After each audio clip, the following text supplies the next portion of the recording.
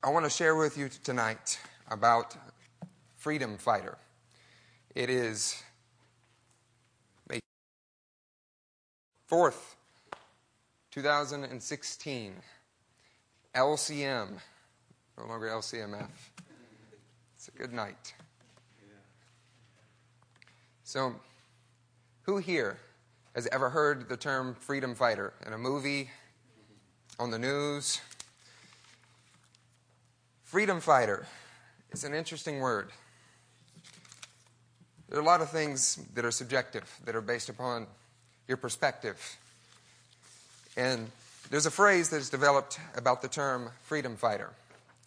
They say, people describe a freedom fighter are often also called assassins, rebels, insurgents, terrorists. This leads to their aphorism, one man's terrorist is another man's freedom fighter. To the degree to which this occurs depends on a variety of factors, specific to the struggle in which a given freedom fighter or group is engaged in. I pulled that right from Wikipedia. So just hold on to that concept. The idea that I may call myself a freedom fighter, but from your perspective, it looks like a terrorist, or vice versa. We hear things about radical Islam in the news. We hear things about terrorists, insurgents. When you see the interviews, they say that I'm a freedom fighter, that I'm fighting for Allah, that I'm fighting to repel this governmental force that is oppressive, that is wicked, that doesn't submit to Sharia law. Freedom fighter and terrorist. Those are names that you see in the news a lot, that is a part of popular culture. But tonight, I would like to share what the biblical perspective on that is. So let's go to Isaiah. I've been reading the book of Isaiah, and I love the Word of God. It's a 70-sided jewel. Isaiah has confused me. It's caused me to study, read over the same chapter more times than any other book I've read. And I love it every time. Isaiah 66. Let's go to the 5th verse. Who here loves the Word of God? Who is in love with it? It's changed your life. So I remember when I first read from Samuel through Chronicles, contiguously. And when I finished, I was grieved. I felt like I watched the things that Solomon and David built together, the temple laid, and then it was all destroyed because of the people that didn't hold fast to what God had laid out. And now we see Isaiah, a man that was fit for the time and completely out of place, an alien and a stranger, if you will.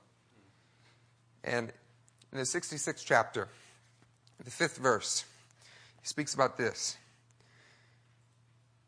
Hear the word of the Lord, you who tremble at his word. Your brothers who hate you and exclude you because of my name, and as he says, in my name, have said, let the Lord be glorified, that we may see your joy. Yet they will be put to shame. Hear that uproar from the city. Hear that noise from the temple. It is the sound of the Lord repaying his enemies all that they deserve. There was a time that we were what you would consider an infant church. I remember very, very fondly seeing Matt come in. I watched my dad working to build the church. He enclosed the garage. We had family that, they said that were with you, blood family, that had completely abandoned, pulled out ship and said it wasn't possible, that this could not occur. And then the P-Rose came. And I watched what it did for my father. It gave him that encouragement and strength to continue on and to complete what the Lord had called him to do. And somehow Wade, ever so often, kept popping back in. And eventually, the Lord brought him back here to pastor the church permanently. We're in a place where the Lord has genuinely achieved something, not in the structure or building, but in the hearts and minds of people, in the souls. The One Association is being formed. We see churches have been planted from this body, overseas as well as inside the United States. Israel is not just a family anymore. It's not just 70 people. It's beginning to affect the nations. What God planted as such a little seed has grown and grown and grown in this room. The tendency always is that false brothers get worked in, that little foxes, like Wade spoke about, get worked in. See, because the devil realizes when something is effective, when it is changing the world that he's trying to influence. And his very deepest desire is to steal your calling, to destroy your life, and if he can, kill you completely. And I'm standing in a room that is filled with people that are God-ordained ministers of the gospel. Some in fivefold ministry, some overseas, and some called to be pillars of faith in this church that create the culture and atmosphere that has trained us all. And what the devil would like to do most is work in these little things, these little foxes that might steal from what you're called to accomplish. And we see Isaiah here. He says, your brothers who hate you in my name, but say, let the Lord be glorified. I don't know why. When I read that, it stuck out to me. I contemplated it. I continued reading, and I came back to it almost a week later. And I didn't know why. Then I began to think of Matthew 7, the 21st verse.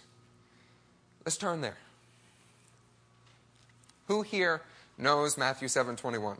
Is that a scripture you're familiar with? A few of you. Okay. Yes. Steve's familiar with it. All right.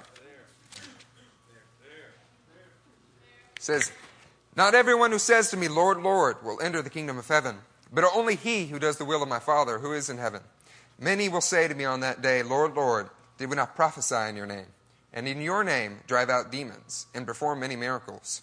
Then I will tell them plainly, I never knew you. Away from me, you evildoers. I knew about this scripture. I have preached on this scripture. And I don't think that I ever fully understood this scripture. Lord, Lord, did we not do all of these things that seems like it would take the power of God to accomplish? Lord, did we not accomplish these things? I was sitting in Baj's shop, and anytime I get the opportunity to, I sneak on in there just to talk with him for a little while. And I asked him about the scripture. And what he said, it agreed with me, and I'd never really considered it quite the way that he said it before. He said, Judah, haven't you seen ministers that are filled with the power of the gospel, anointed men, spirit-filled, that you find running off in sin with a secretary? These are men that claim, Lord, Lord, that have seen the miraculous, that have seen healings, and yet that's what's going to be said about them. And it's true. And I really, that gave me enlightenment on the scripture. And I began to think about this.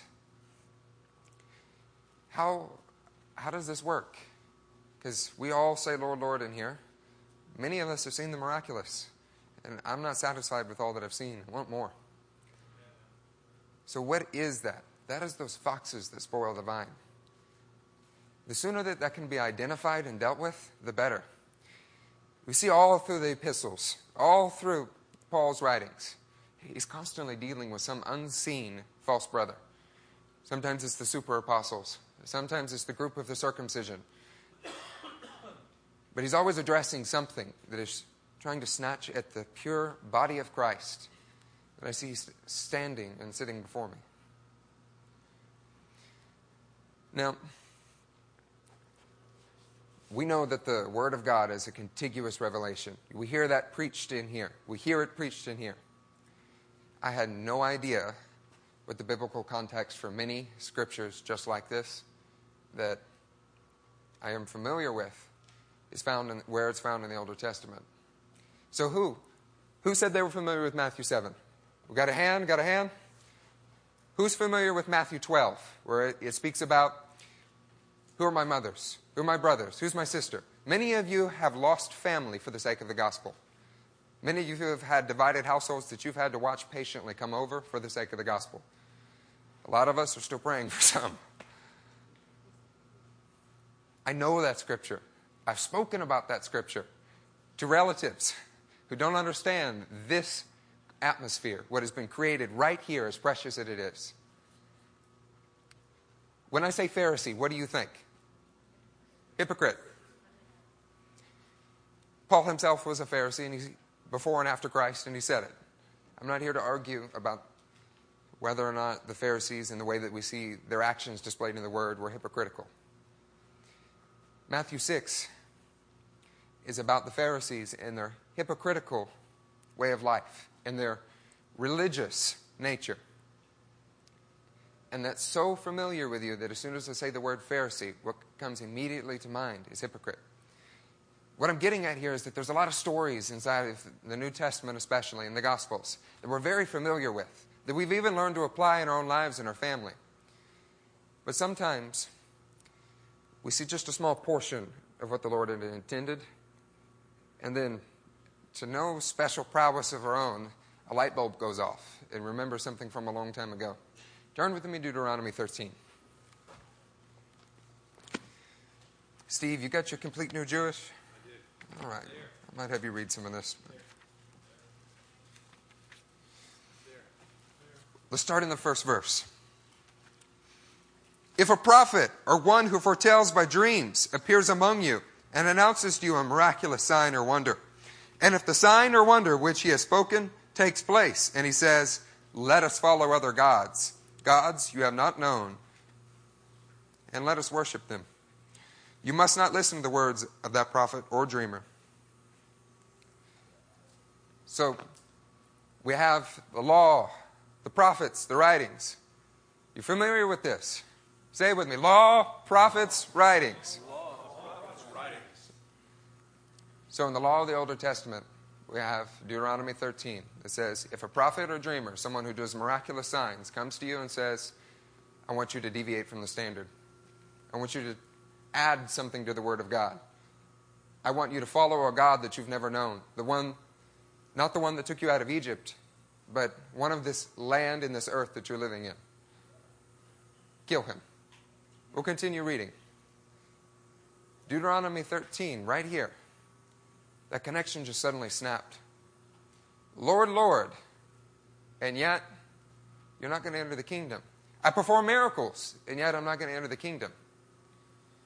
Let's keep reading in Deuteronomy 13.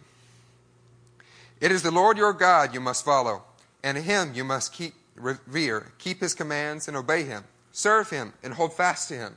That prophet or dreamer must be put to death, because he preached rebellion against the Lord your God, who brought you out of Egypt and redeemed you from the land of slavery. He has tried to turn you from the way the Lord your God commanded you to follow. You must purge the evil from among you. All right, thanks, Judah. We know exactly what to do now. If a prophet, walks in here and he starts performing miracles and he says, worship that goat. We got it. Appreciate it. It really applies to my life. How many times do we see something that looks like outward success, that professes the name Lord, Lord, and we accept it? And if your mind's drifting and you're thinking of whatever prosperity preacher you would like to sub in, I'm not talking about them. I'm talking about you. How many times in your own life have we said the words, Lord, Lord?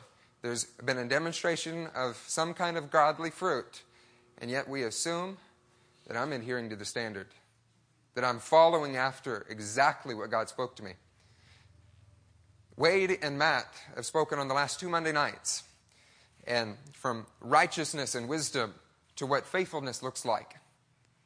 And it seems to be that the consensus is being led of the Holy Spirit and holding to it with an integrity is pleasing to the Father, and there is no other way.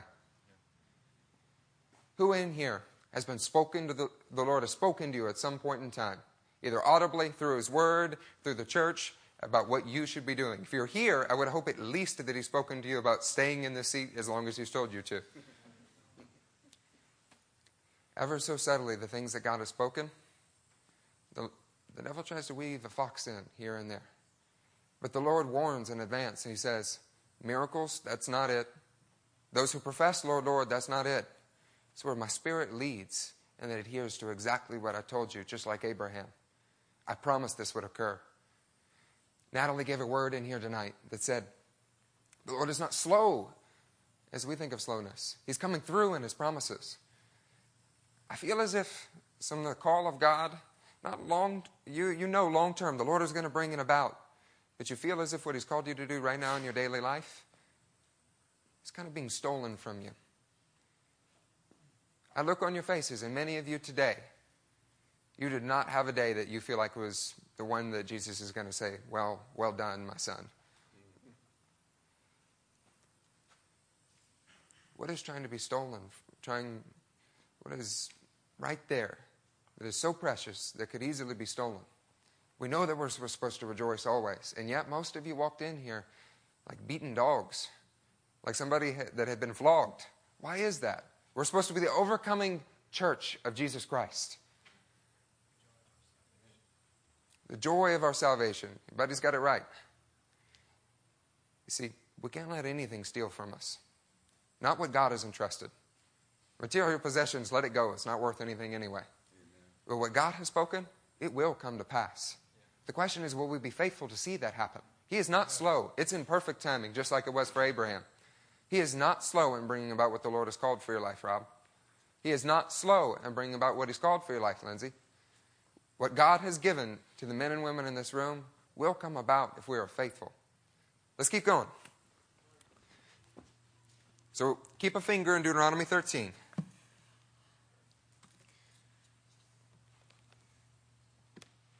Let's stay in Deuteronomy. Let's read the 6th verse, and we'll move back to the New Testament afterwards. If your very own brother, or your son or daughter, or the wife you love, or your closest friend secretly entices you, saying, let us go and worship other gods, gods that neither you nor your fathers have known, gods of the people around you, whether near or far, from one end of the land to the other. Do not yield to them, or listen to them. Show him no pity. Do not spare him or shield him. You must certainly put him to death. Your hand must be first in putting them to death, and then the hands of all the people. Stone him to death because he tried to turn you away from the Lord your God, who brought you out of Egypt, out of the land of slavery. Then all Israel will hear and be afraid. No one among you will do such an evil thing again. Who in the room can say slavery is a detestable thing? Especially the practice of slave trading. Men who enslave other human beings for a living. You see how kindly God takes it when men advocate going back to the way of slavery. When men advocate putting God's people in chains. Now, I know about Matthew 12. But let's read it just again for a minute, because I know that you've heard it in church, that you may have even quoted it to a relative. But read it again with me.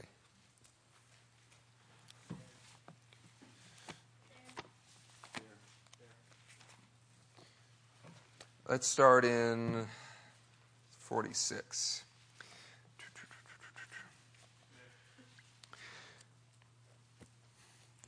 While Jesus was still talking to the crowd, his mother and brother stood outside, wanting to speak to him. Someone told him, your mother and brothers are standing outside, wanting to speak to you. He replied to them, who is my mother? And who are my brothers? Pointing to his disciples, he said, here are my mother and my brothers. For whoever does the will of my Father in heaven is my brother, sister, and mother. That has been a beautiful scripture. We've been blessed in my family to have some that served the Lord, that supported what God was doing. The vast majority have been nowhere to be found, and I've grown up with men that have been my family. Matthew Piro, Wade Sutherland, they've been my family because the gospel ordained it. And it didn't really matter what happened to any blood family. Steve and Charlie, they have been my family. God has added to me family in the Araginas that marriage is the least thing that binds us.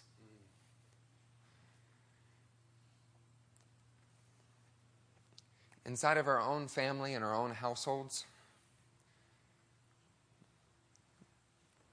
just like the Song of Songs speaks about inside of one household, sometimes the devil works to add a little fox. And it shows up in things like a feeling of entitlement that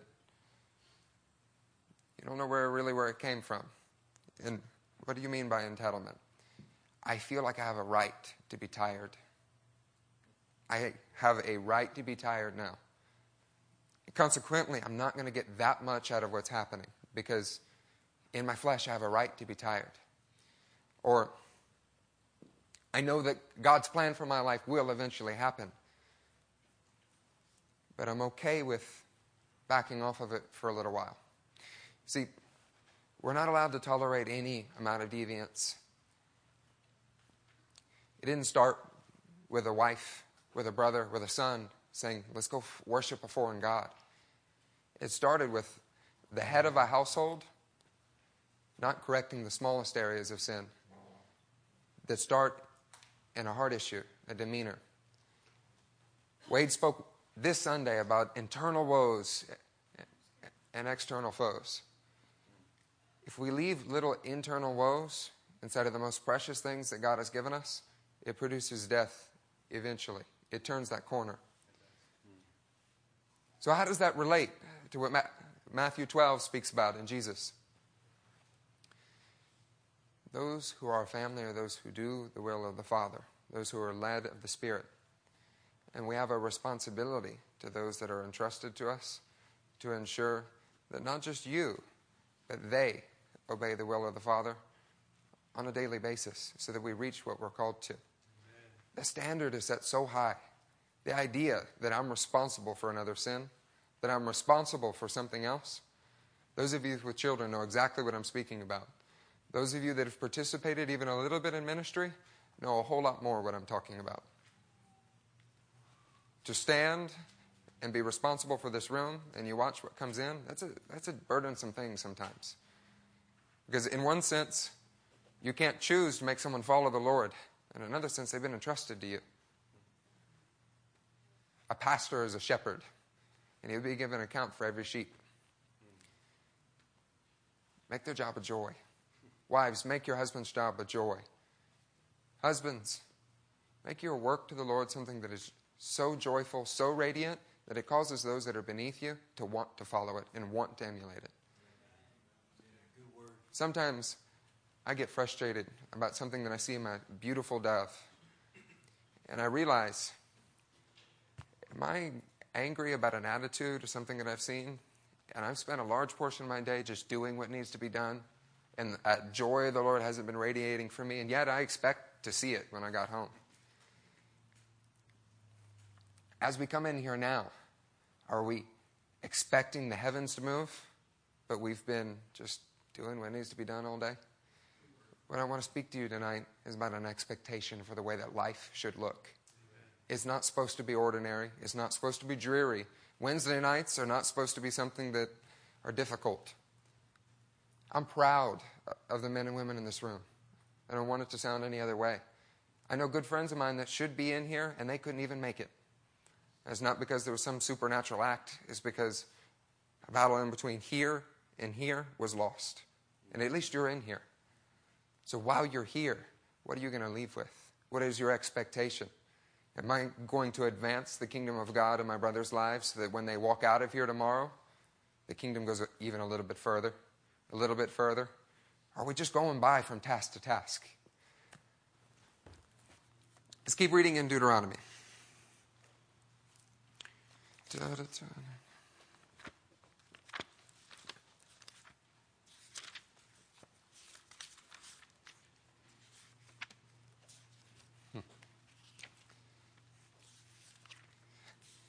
I remember watching several waves that seemed to happen in the church. And one was the people that are in Chicago right now. Now, their lives at one point, there was a transition where we're beginning to be wholeheartedly in love with the Lord. We're throwing out all compromise. And eventually, there's a transition where we're learning to emulate what the pastors are doing. And to some degree, growing in a proficiency of it that increases outside of these walls. And now they're pastors in Chicago. And watch the same thing happen with what's in D.C., in Victoria. There's a lot of men and women in this room that have ministry callings. It doesn't specifically pertain to just being somewhere else. There's a lot of men and women in this room. Everyone is called to be a minister of the gospel and to be pouring out into the congregation that God has placed him in. So when you look around the room, you have a responsibility. Daniel and I have a responsibility. The Lord has allowed me some interaction with him and JJ in our job. And because we have that connection that is based upon work, we check in more often with each other. I care how he's doing during the day, and he does me, because we want each other to succeed in the body of Christ. But do I really need a job connection to make me wonder about what's going on in Frank's day? Let's develop a culture and an expectation that I need my brothers and my brothers need me, and I will die to see my brother's vision fulfilled. We've watched it emulated long enough. Let's take it into our own hearts. I want to die to see John's vision fulfilled.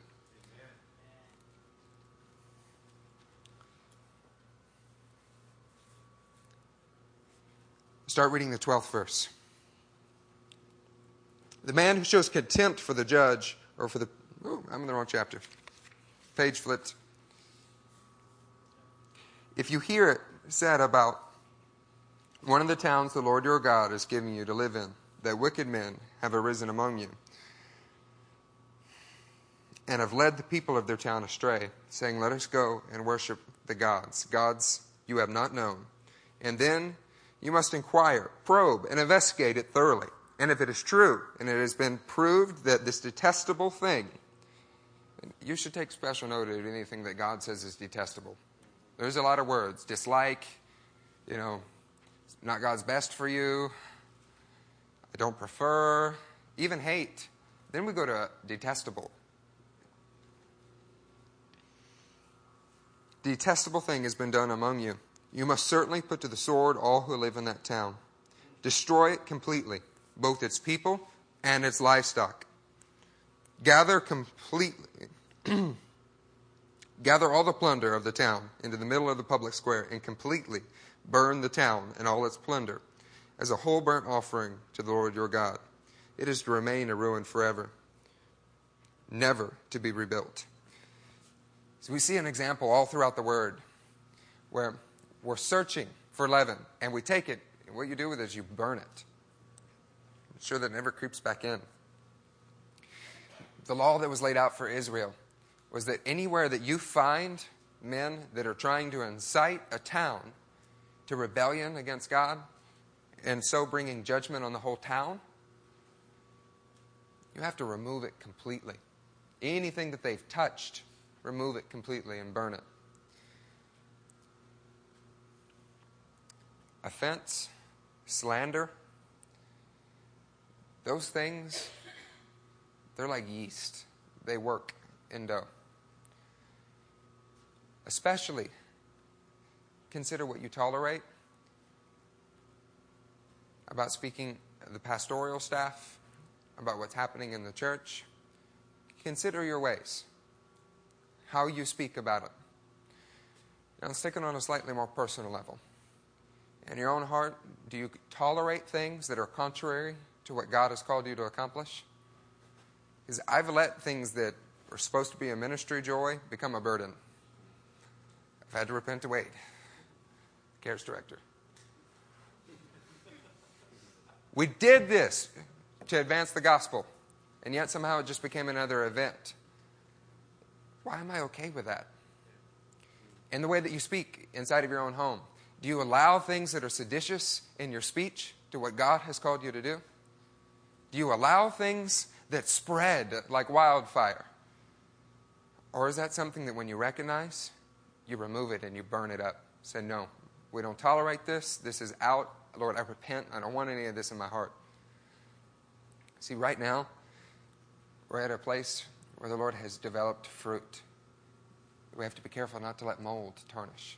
We have to be careful not to let a worm get in and destroy it, because then it no longer is pleasing. Because I believe that this church is pleasing to the King of Kings. Frank, that your life is pleasing to the King of Kings. And I don't want anything to take that from him, because it is glorious. What I want you to do Just think about the way that we conduct ourselves on your daily basis, daily life, what we tolerate inside of our homes, and what our expectation for the body at large is. It's almost like one life, one family, one nation is supposed to be applied. It's not just an axiom. It's derived from the Word, and it's all through it. Wade mentioned that at a Bible study a while back, and I don't know. It's one of those things that I've heard, and all of a sudden, since he's mentioned it, it's coming alive over and over in the Word.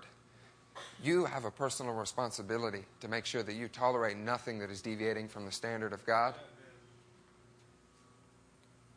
You have a personal responsibility that the same happens in your family so that we can reach the nations. All right, let's keep moving. So, let's go back to Matthew 7. We just read about a few wicked men that rose up.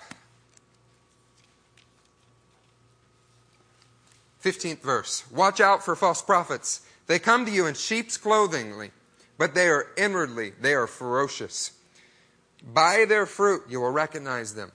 Do people pick grapes from thorn bushes or figs from thistles? Likewise, every good tree bears good fruit, but every bad tree bears bad fruit. Even now, I can see some men that should have been here, but weren't, because they got choked out before they even entered the doors. Take note of the schemes of the enemy. Commit yourself to God, and trust yourself to God, and resist the devil. Make an active, conscious effort to resist depression, molly grubs during the day. An active resistance was the idea that I'm just going to come and sit. No, you have something to contribute. Who here is filled with the Holy Spirit? We have the Spirit of the living Almighty God dwelling and brimming inside of you. Who here can honestly say that you really have nothing to contribute? I value what Peyton has to say. I value what Mandy has to say. I value what Alex has to say. And even more than that, I value everything that the Holy Ghost pushes out of their lives, whether it be prophecy, whether it be a word of encouragement, or a correction. That's what the body of Christ is supposed to look like.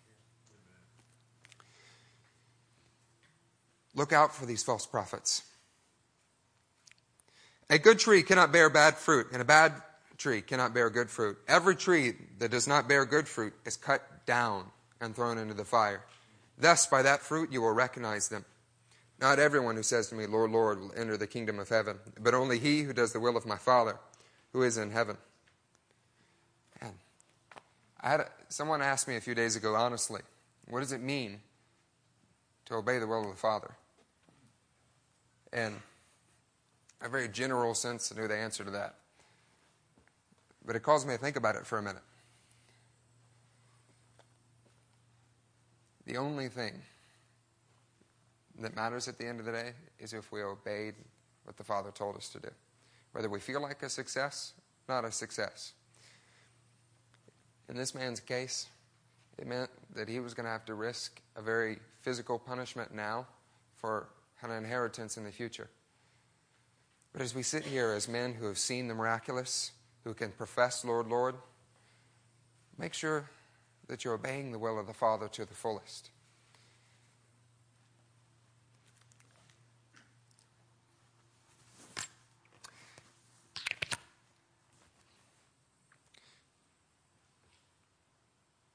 Narrow is that way.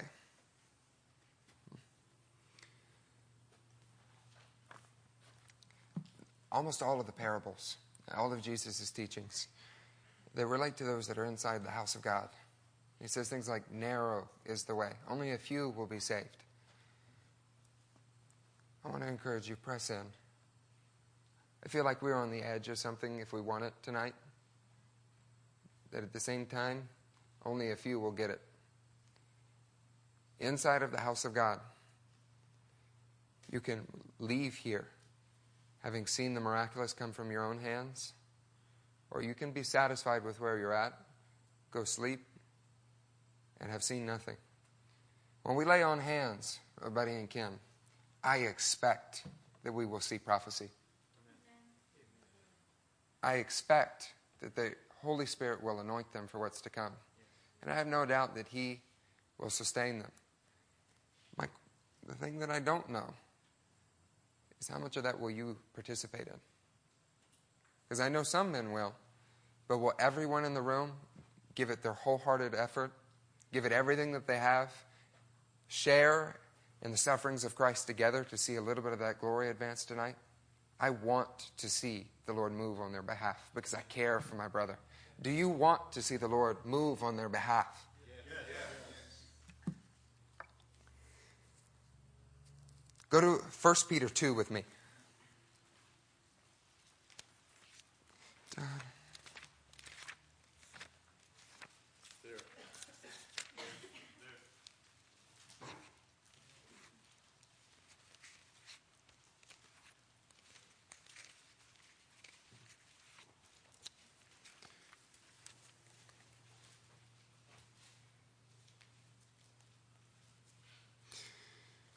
We're starting the 21st verse.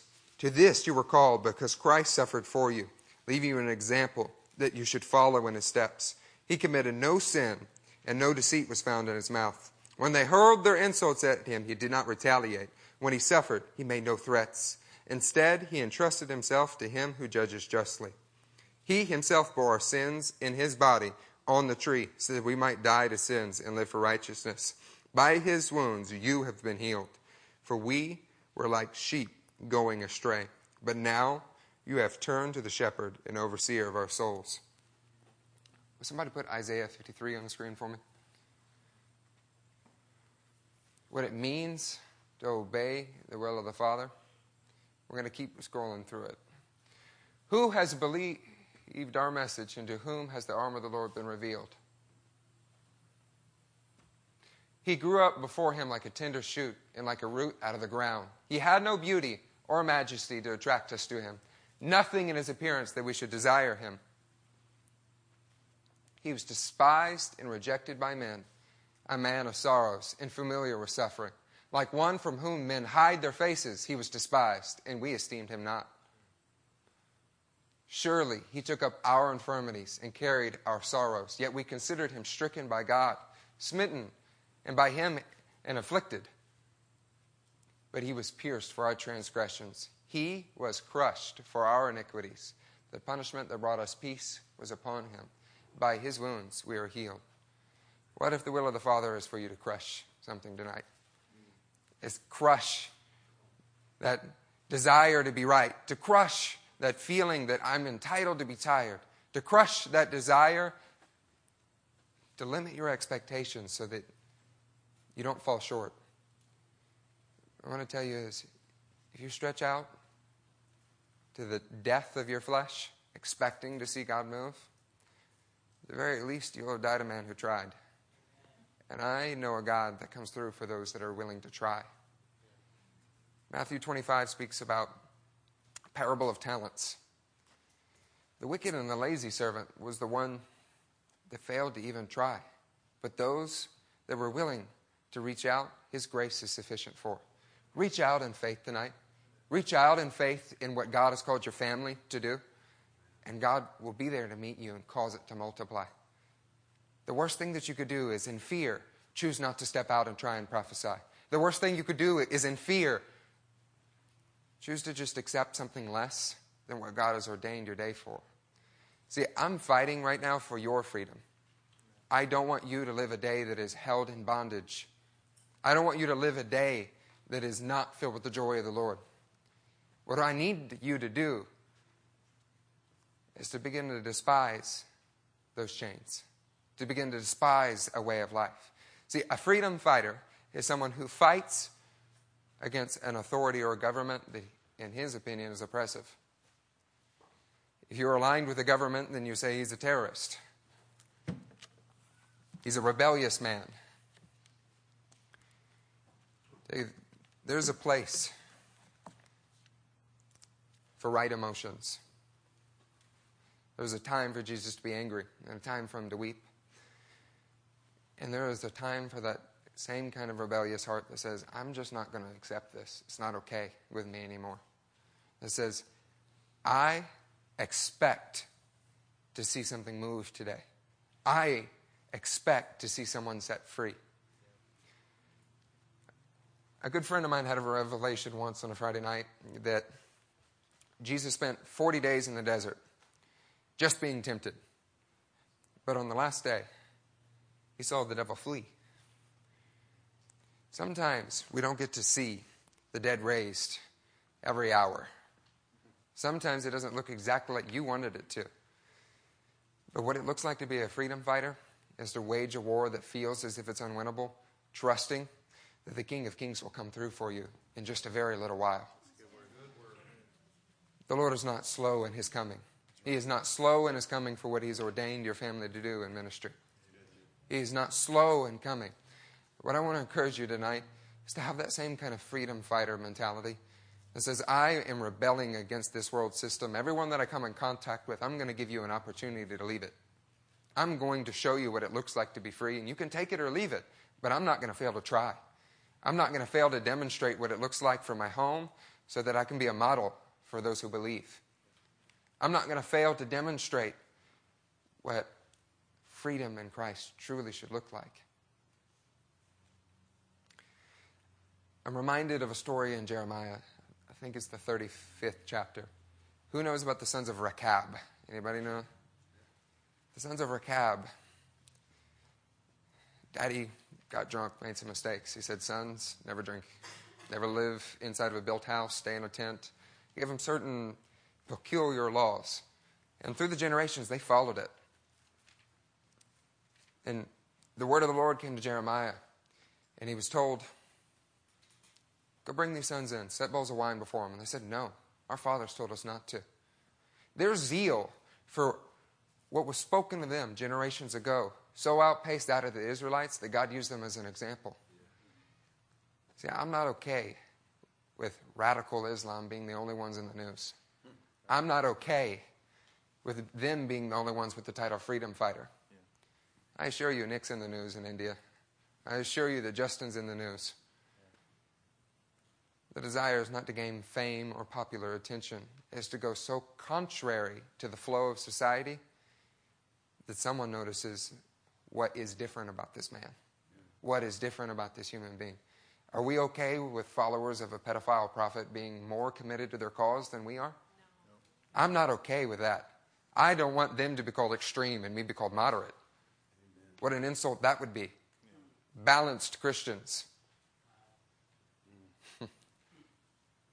I would rather be out of my mind than be considered balanced, be considered moderate, to be considered living a very quiet, well thought out, wise life. Amen. I have an unfortunate but dearly loved family member that believes that the gospel really is about good business and good morals. And that's it. You know, I love him, but he's deceived beyond all doubt. And you know that that's not true. You know that that is not true for your life. But some days, are there hours that go by that that's all you expect to see? Is that you keep morality and that you succeed in whatever you're putting your hands to? See, I want to raise an expectation in the room that what you are called to do will begin to happen here and now if you want it to. Entrust yourself to God. Expect there to be a fight. Expect there to be resistance. Expect there to be adversity and false brothers that are trying to work in, that are trying to cut off a family member, that are trying to cut off someone in the church. But if we don't tolerate it, the body advances and it abounds instead of abandoning. Zeke preached a fantastic message on that if you want to look it up. Turn with me to Galatians 4. We'll start moving quicker because we want to have as much time as we need for communion and Buddy and Kim.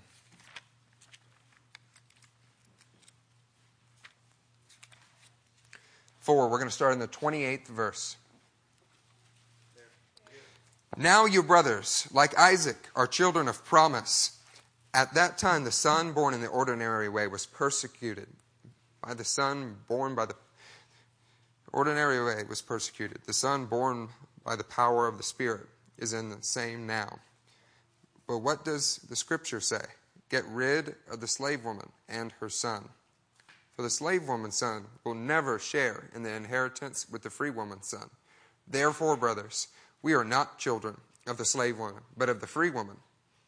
It is for freedom that Christ has set us free. Stand firm then, and do not let yourselves be burdened again by the yoke of slavery. At all costs, do not let yourself be burdened again. Let it start in your life. Let one life refuse slavery again. Then refuse slavery in your own home. And we don't have to accept slavery anywhere else. If we learn to do it in our life, and you learn to do it in what God has entrusted to you, you replicate the same pattern everywhere that you go.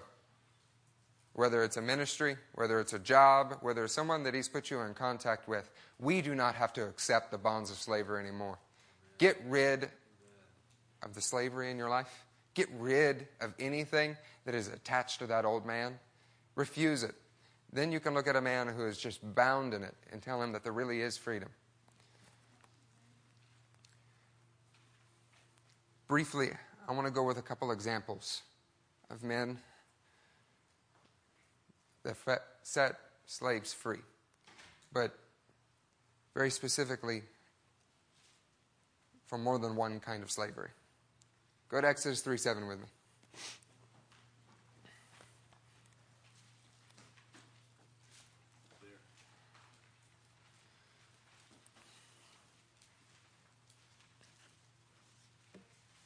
The Lord said, I have indeed seen the misery of my people in Egypt. I have heard them crying out because of their slave drivers, and I am concerned about their suffering. So I have come down to rescue them from the hand of the Egyptians and to bring them out of that land into a good and spacious land, a land flowing with milk and honey, the home of the Canaanites, Hittites, Amorites, Perizzites, Hivites, and Jebusites. Notice there that what God had called them to receive, there was something there that must be removed first. Keep going. And now the cry of the Israelites has reached me, and I have seen the way the Egyptians are oppressing them. So now go, I am sending you to Pharaoh to bring my people, the Israelites, out of Egypt. God has always been concerned about the slavery of His people. And there has always been a slave master and a group of degenerates that are unwilling to change, that have to be removed for the right thing to be planted. What of that is left in your own life? What of that has the Lord called you to remove in those that you're around? These are trusted to you the most closely. And then out to Samaria. See, I feel an obligation to be my brother's keeper. And yet, somehow, that age-old saying, am I my brother's keeper, replays in our thoughts, even if it doesn't come out in our speech. We should expect that we keep slavery out of everyone that we care about. In a very physical sense as well as a spiritual. We are called to be a freedom fighter. Amen. One who is unwilling to accept slavery, not just for your own life, but for the people's sake. One who fights an oppressive power for the sake of an oppressed people. I've spent enough time oppressed, and I'm spending enough time watching people oppressed. I'm not okay with watching women in Islam be oppressed. I'm not okay with watching people walking around out here thinking that they're going to work, and one day hit the ground, and that's all there is to it. That is an oppressive life, and it's not okay with me. Are you okay with the things you're seeing, or is something in you saying, no, not anymore. I'm not okay with that. I want to fight for the freedom that God had ordained. So go. I am sending you. What responsibility do you have? Is there somebody that comes to mind? Is there an area of your life that you've had a slave master in still that comes to mind? Throw off the chains. Go with me to Jeremiah 1. Put it on the screen. I'll start to read it as soon as it's there.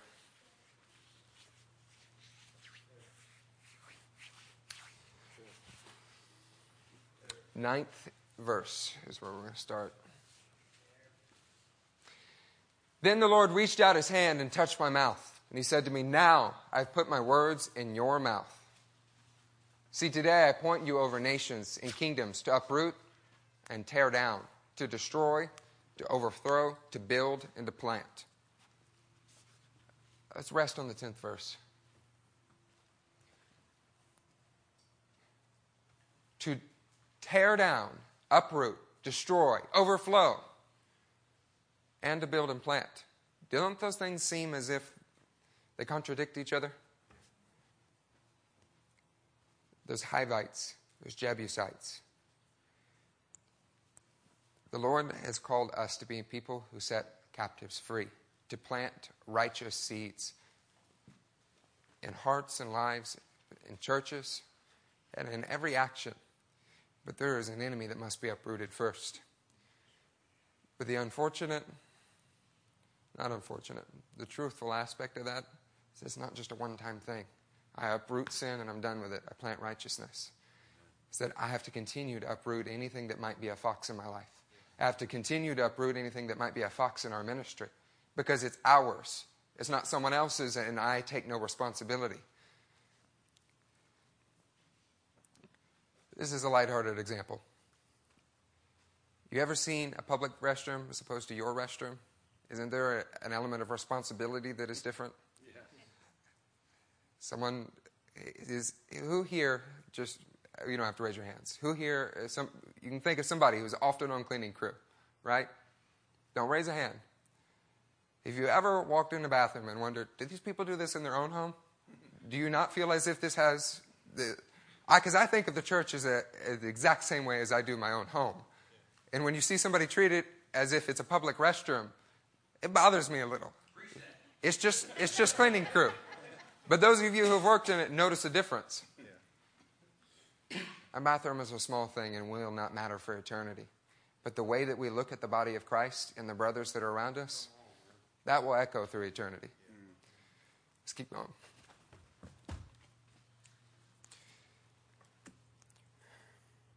Go to Jeremiah 34. So, in Exodus, we're successful to some extent. Israelites, they're liberated from their slavery. They're planted. Start in the 8th verse. 34, 8th verse. The word of the Lord came to Jeremiah from the Lord after King Zedekiah had made a covenant with all the people in Jerusalem to proclaim freedom for the slaves. Can anybody say amen? That was a success. Yes. Everyone was to free his Hebrew slaves, both male and female. No one was to hold a fellow Jew in bondage. So all the officials and people who entered into this covenant agreed that they would free their male and female slaves and no longer hold them in bondage. They agreed and set them free. But afterward, they changed their minds and took back the slaves they had freed and enslaved them again. There's a proverb about a dog that returns to its vomit like a man who returns to his folly. Hebrews 10:26 speaks about a man who knows what's right but continues to deliberately sin. There's a special consequence. At all cost, refuse to go back to slavery. At all cost. Not for a day, not for a night, not for a week, not for an evening of indulging in self. Refuse to go back to slavery. Refuse it.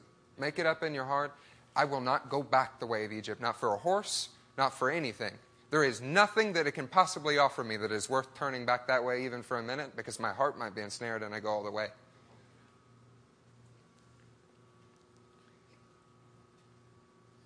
Just like what happened in Deuteronomy 13.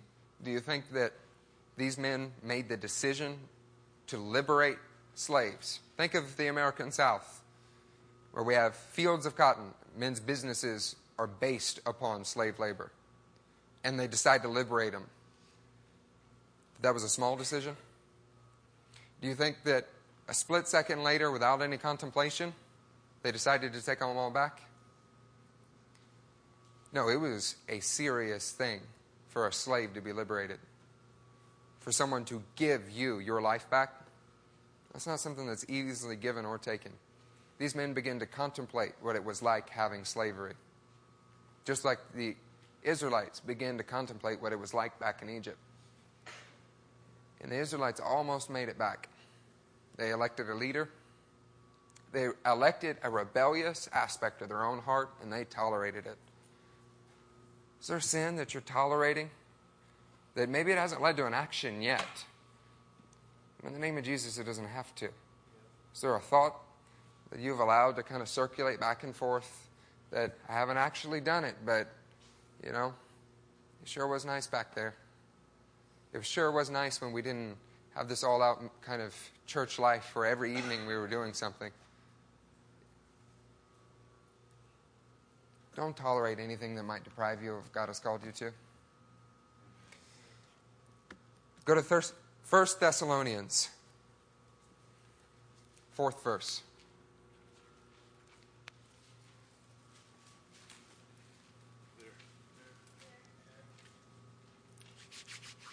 For we know, brothers, loved by God. This is definitely true of this room. God, that He has chosen you. Because our gospel has come to you, not simply with words, but also with power and with the Holy Spirit, with deep conviction. You know how we lived among you for your sake. The Spirit of God came not just with words, but with power and deep conviction.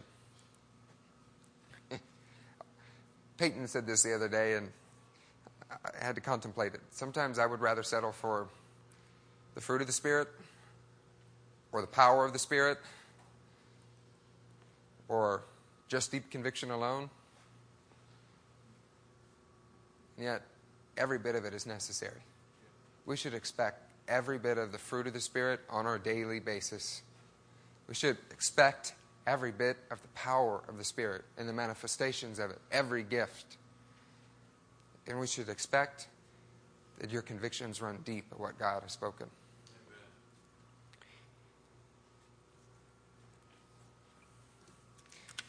Turn with me to 1 Corinthians, 4th chapter. We have this and one more scripture and we're done. Come pray for Buddy and Kim and see what we're speaking about happen.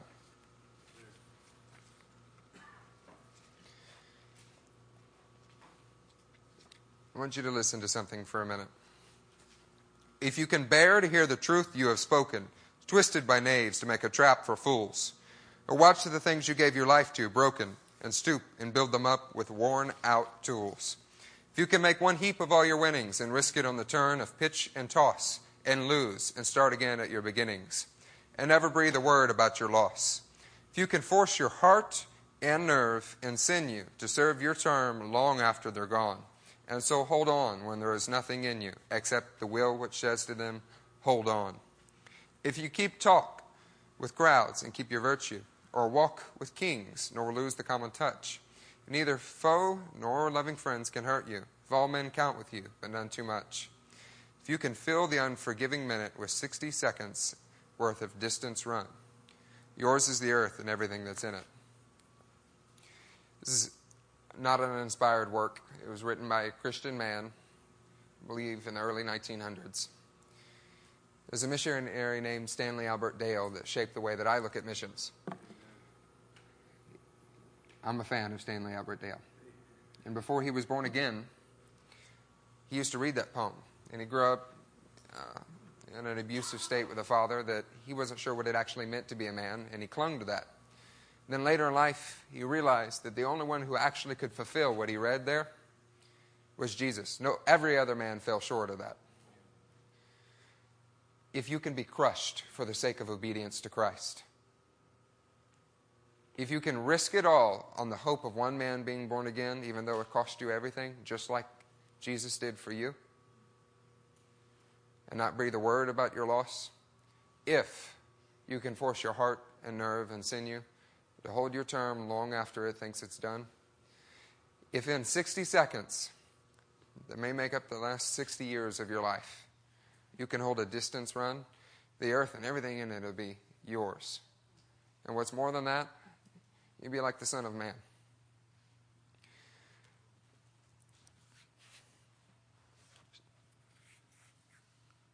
First Corinthians 4th chapter.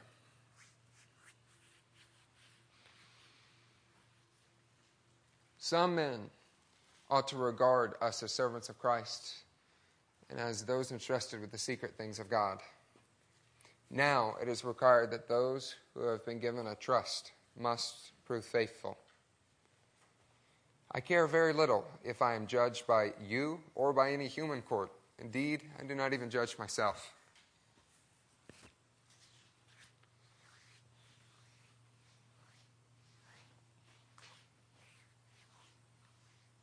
My conscience is clear, but that does not make me innocent. It is the Lord who judges me. If I can fill my 60 seconds with endurance, if I can fill just the few years that I have, that is but a vapor, with integrity, with an endurance that can hold on to that which was given, the Lord will judge, and I will be found righteous. My conscience is clear, but that does not make me innocent. It is the Lord who judges me. Fifth verse. Therefore, judge nothing before the appointed time. Wait till the Lord comes. He will bring to light what is hidden in darkness and will expose the motives of men's hearts. At that time, each will receive his praise from God. Now, brothers, I have applied these things to myself, to one life, and Apollos for your benefit, so that you may learn from us the meaning of the saying, do not go beyond what is written. Do not add anything except the God who brought you out of Egypt. Then you will not take pride in one man over or against another. For who makes you different from anyone else? What do you have that you did not receive? And if you did not receive it, why do you boast as though you did not? Already you have all you want. Already you've become rich. You have become kings, and that without us. How I wish that you really had become kings, so that we might be kings with you.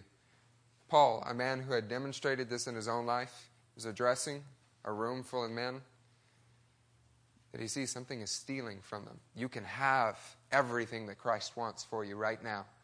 And yet, you feel like you have everything you need, so you're not hungry for it. Are we hungry for all that God has?